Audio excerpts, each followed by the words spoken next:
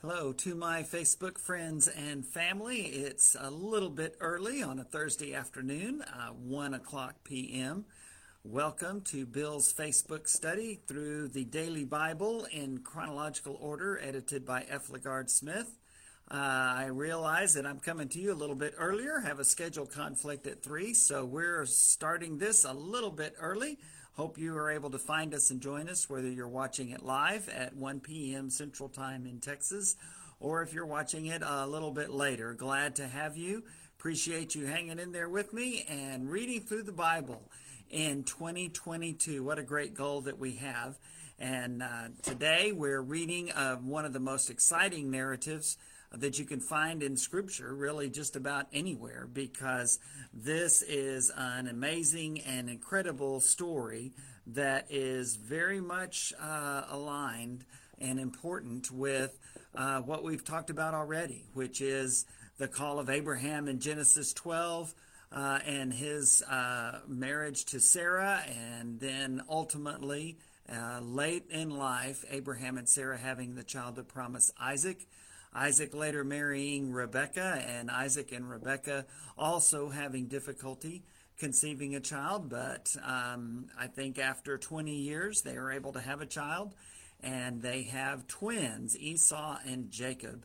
And as we saw this past couple of lessons, Esau, even though he was older and would receive the birthright according to their culture, sold that to his younger brother Jacob, Jacob being named in a symbolic way deceiver, and not only receives the birthright from his brother, but also his father's blessing. On Isaac's deathbed, Rebekah, Isaac's mother, who favored Isaac, allowed him to be able to deceive his father. And so Isaac, thinking that it is Esau, his favorite, the oldest son, is because he was blind, he wasn't able to figure that out. And Isaac gives Jacob, the younger son, the blessing that should have gone to Esau. And he, as his father says, is blessed indeed. And God had seen all of that coming and knew, even when they were in the womb that and about to be born, that the younger would rule over the older, and the older would serve the younger. And so Isaac does bless Esau. It's a very difficult blessing, but he also tells him that when he is old, he'll cast his brother's shadow off of him, which is exactly what happens. And so Jacob flees for his life, as you know, as we saw in the last lesson, and goes to Rebekah's brother, his Jacob's uncle Laban. Has some great experiences along the way, encountering God in a very real way a couple of times. Ultimately, his name is changed to Israel, and he has those 12 sons and a daughter through Leah and Rachel and their maidservants. One son, Joseph, is from his beloved Rachel, and Joseph immediately becomes the favorite. Many of you are familiar, even if you don't know many stories from the Bible, you know the story of Joseph and the multicolored coat, whether it's because of the play or because of the great Dolly Parton song, Her Coat of Many Colors. But of course, we know the story of Joseph and how his father favored him. And Joseph was a dreamer. God gave him dreams. And so that really gets us to our lesson today, which is this section of the end of Genesis from chapters 37 through 50. You'll be reading the last section of that, and then we get started with the book of Exodus in a couple of days, and that'll be the point of our upcoming lessons. But for now, we're looking at Joseph and his brothers and his father as well, and the difficulty that they go through. In Genesis 37, Joseph dreams his parents and brothers bow down to him, and he receives that special coat of many colors. And his brothers are very, very jealous. And so his father sends him on a very dangerous mission to go and check on his brothers while they're out there tending the flocks. And the brothers see him coming, and they decide, hey, let's stick it to him. Let's throw him in a cistern in a dry, big pit, and some wanted to kill him. Others wanted to save him and deliver him, especially Reuben, the older one, was feeling really bad about all of this, and he was going to get Joseph and send him back to his father. But that's not what happens. There are a band of traveling Ishmaelites that are going to Egypt, and these are merchants, these are traders, gypsies, you might say, and Joseph's brothers sell him as a slave. And they take his wonderful coat and they rip it all up and they kill an animal and they pour the animal's blood all over it and they take it back to their father and they say, "See if this is your son's coat." And Jacob says, "Yes, it is. I know it is." And he begins to mourn the loss of his son, his favorite son, Joseph. And so Joseph is 17 years old at this time. Amazing, 17 years old. And they ultimately end up in Egypt, where Joseph is put on the auction block as a slave. And one of Pharaoh's highest officials, Potiphar, is the one who buys him. And so Joseph begins to serve Potiphar and his household, and God blesses him. One of the strange refrains through all of this is how God was with Joseph. In spite of everything that happens, Scripture continually says, but God was with Joseph and blessed him and blessed all of those that he came around, including Potiphar. But before we get to more of Joseph's story, in chapter 38 is this strange, embarrassing story of Judah, one of the other sons, Joseph's half-brother, a son of Jacob and of Leah. And Judah has Tamar. And it's interesting because Judah has twin sons, and Judah has sons, and 3 sons actually, and Tamar is married off to one of them, but that son dies, and so according to the custom and culture, the younger brother would marry her and bear children, the first of which would carry on his brother's inheritance and name. But he doesn't want to do that, and so God actually has him die young as well. And Judah tells Tamar, "Look, I've got one more son, so just hang in there with me and mourn the loss of your husband, and then I'll take care of it down the line." Well, he never does. The son grows up, and he's not given to Tamar in marriage. And so Tamar has this very weird story where she dresses up as a prostitute when she knows that Jacob is going, or that Judah is going out of town.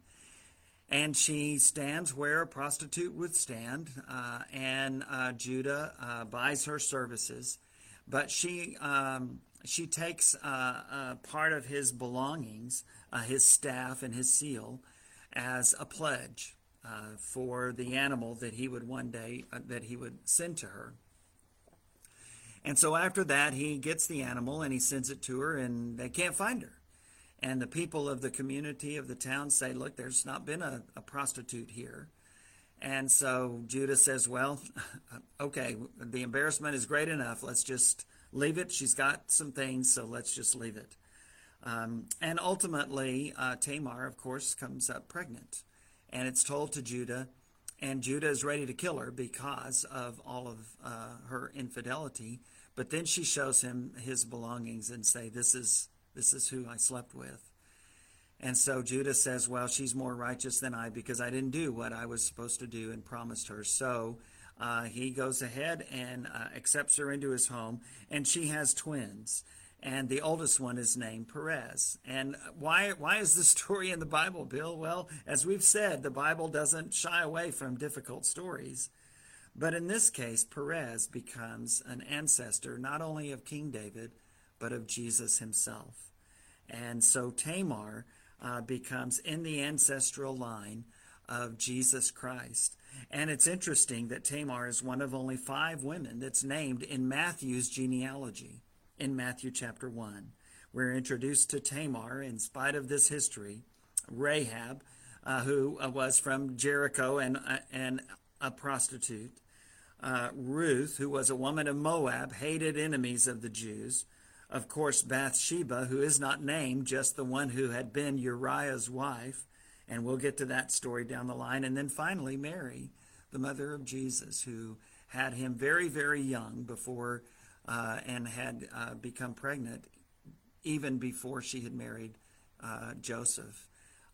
Of course, we know that was from God, but the rest of the people didn't know that and heard the story, likely didn't believe her. But it all comes back to this moment with Tamar and with Judah, one of the 12 sons of Jacob, who is now called Israel. Well, that gets us to the rest of Joseph's story. So we'll share about that. In chapters 39 and 40, we read about his service with Potiphar, and God is blessing Potiphar because of Joseph. And ultimately, Mrs. Potiphar, she's not named, makes advances towards Joseph because she sees that he's good looking, and she probably also sees that he's very, very successful. God blesses everything that he does. And so she tries to get him to sleep with her, and he won't do it. And finally, she has him in the house by themselves, and the only thing that Joseph can do is leave his cloak and run. Well, she cries rape and accuses him of sexual assault, and he ends up in prison. But while he's in prison, the prison warden puts him in charge of everything because God is with him and blesses him. But while he's there, Pharaoh is mad at a couple of his high servants, his cupbearer, which was a very important position, a person who made sure that he didn't get poisoned by the wine he drank, and the baker, who in a similar way brought him his bread. And both of them had fallen out with Pharaoh, and so Pharaoh put him in jail, in prison, same prison with Joseph. Well, they each have dreams one night, and Joseph interprets the dreams. And he interprets them to show that the baker will be killed in 3 days. Pharaoh will have him killed, but the butler, the cupbearer, would be restored to service. And so Joseph tells him, hey, look, when you get out of this place, remember me. I'm here under false pretenses. I didn't deserve to be here at all, and I certainly didn't deserve to be here in prison. And so sure enough, 3 days later, the baker is killed, and Pharaoh restores the butler, the cupbearer, but he doesn't say anything about Joseph. For 2 years. 2 years. Finally, and Joseph is now 30 years old. It's been 13 years since his brothers betrayed him. And Pharaoh has dreams. He dreams about the 7 cows coming out of the Nile, very healthy, swallowed up by 7 thin cows, and then 7 healthy stalks of wheat that are swallowed up by 7 skinny stalks of wheat, unhealthy looking. And yet, in each case, the difficult ones, the gaunt ones, don't look any better. So Pharaoh asks his wise men, well, what does this mean? And they say, we don't know. We don't know. Who can understand dreams but God? And so that's when the cupbearer remembers, oh, I know somebody that can.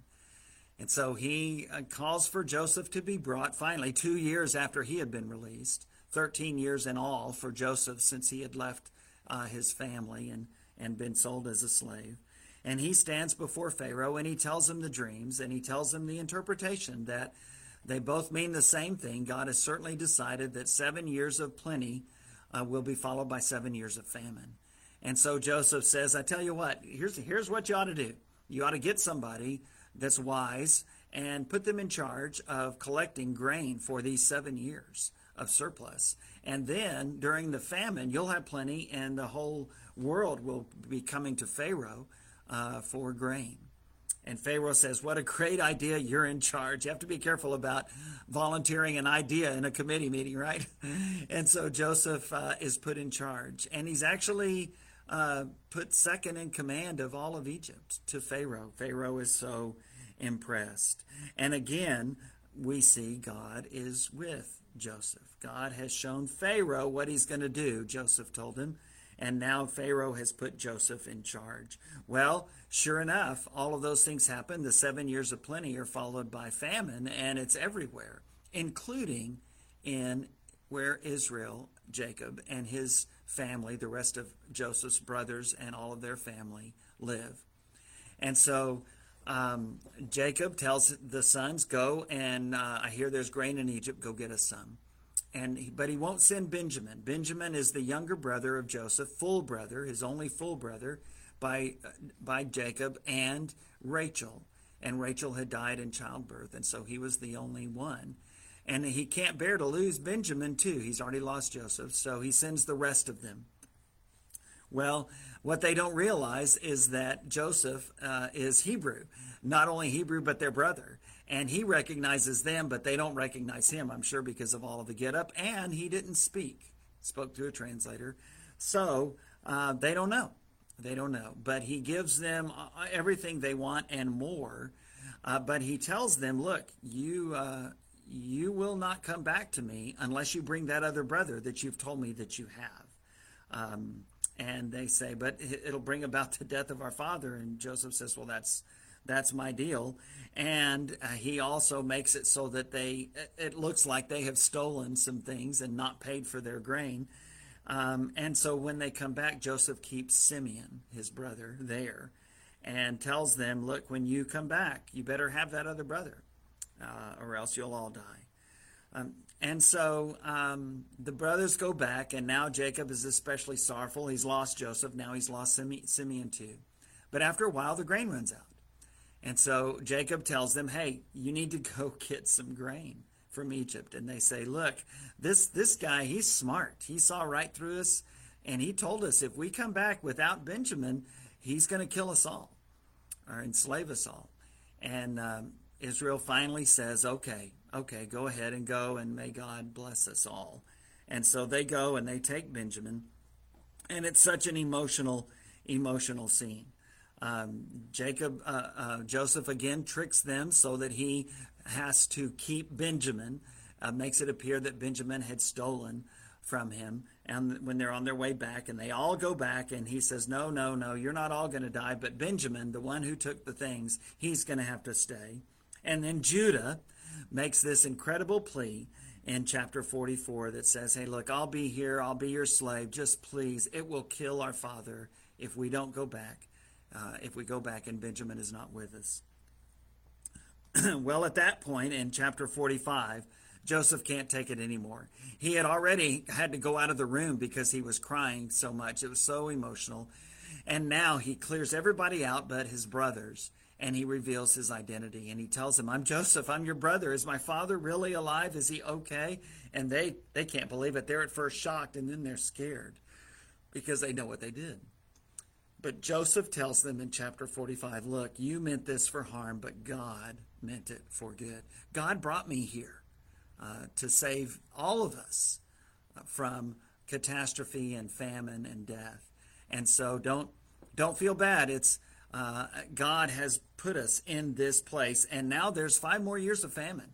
There's already been 2. It's going to be 5 more. And so Joseph tells them, look, go back and tell my father I'm still alive. Tell him to come and bring everything, everyone to Egypt, and we'll put you up in a great place in the land of Goshen. And they do, and they go back, and Joseph, of course, sends all kinds of things with them.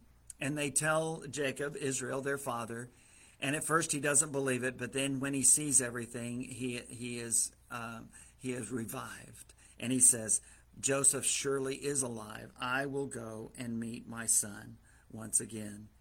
And so they all go, and when Joseph is reunited with his father Jacob, it's another great emotional scene in chapter 46.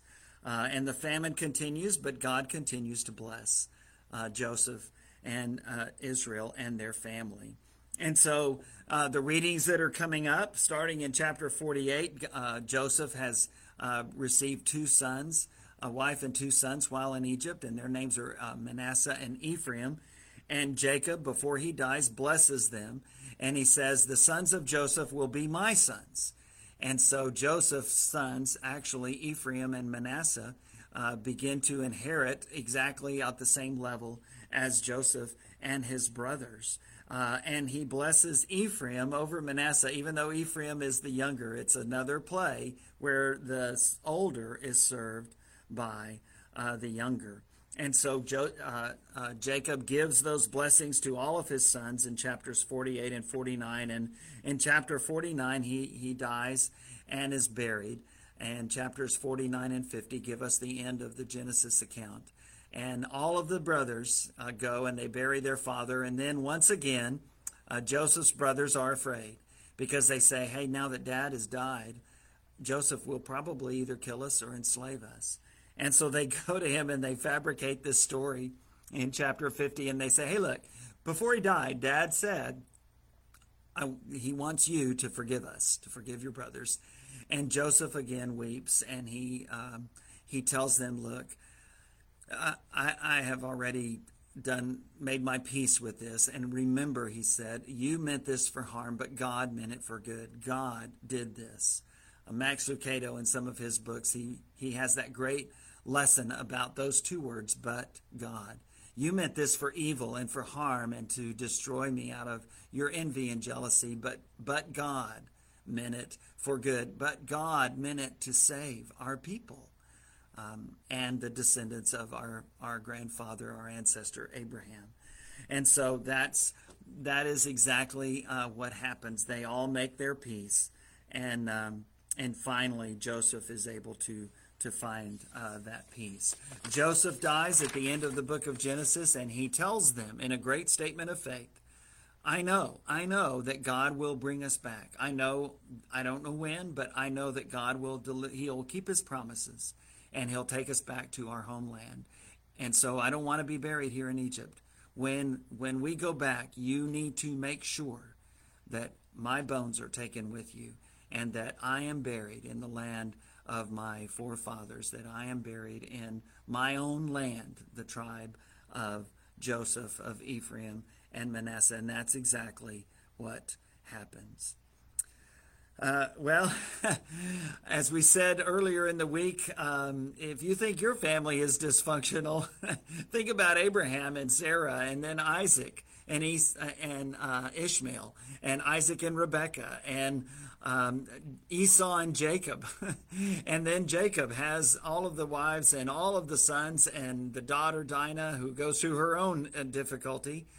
And finally Joseph. And the way God uses Joseph, the way God delivers his people, is just a reminder that God will stay with us.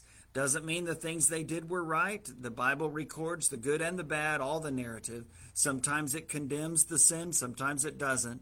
But all the time we know that God is using people who are human beings, who have good and bad about them, and yet he's using them to save his people.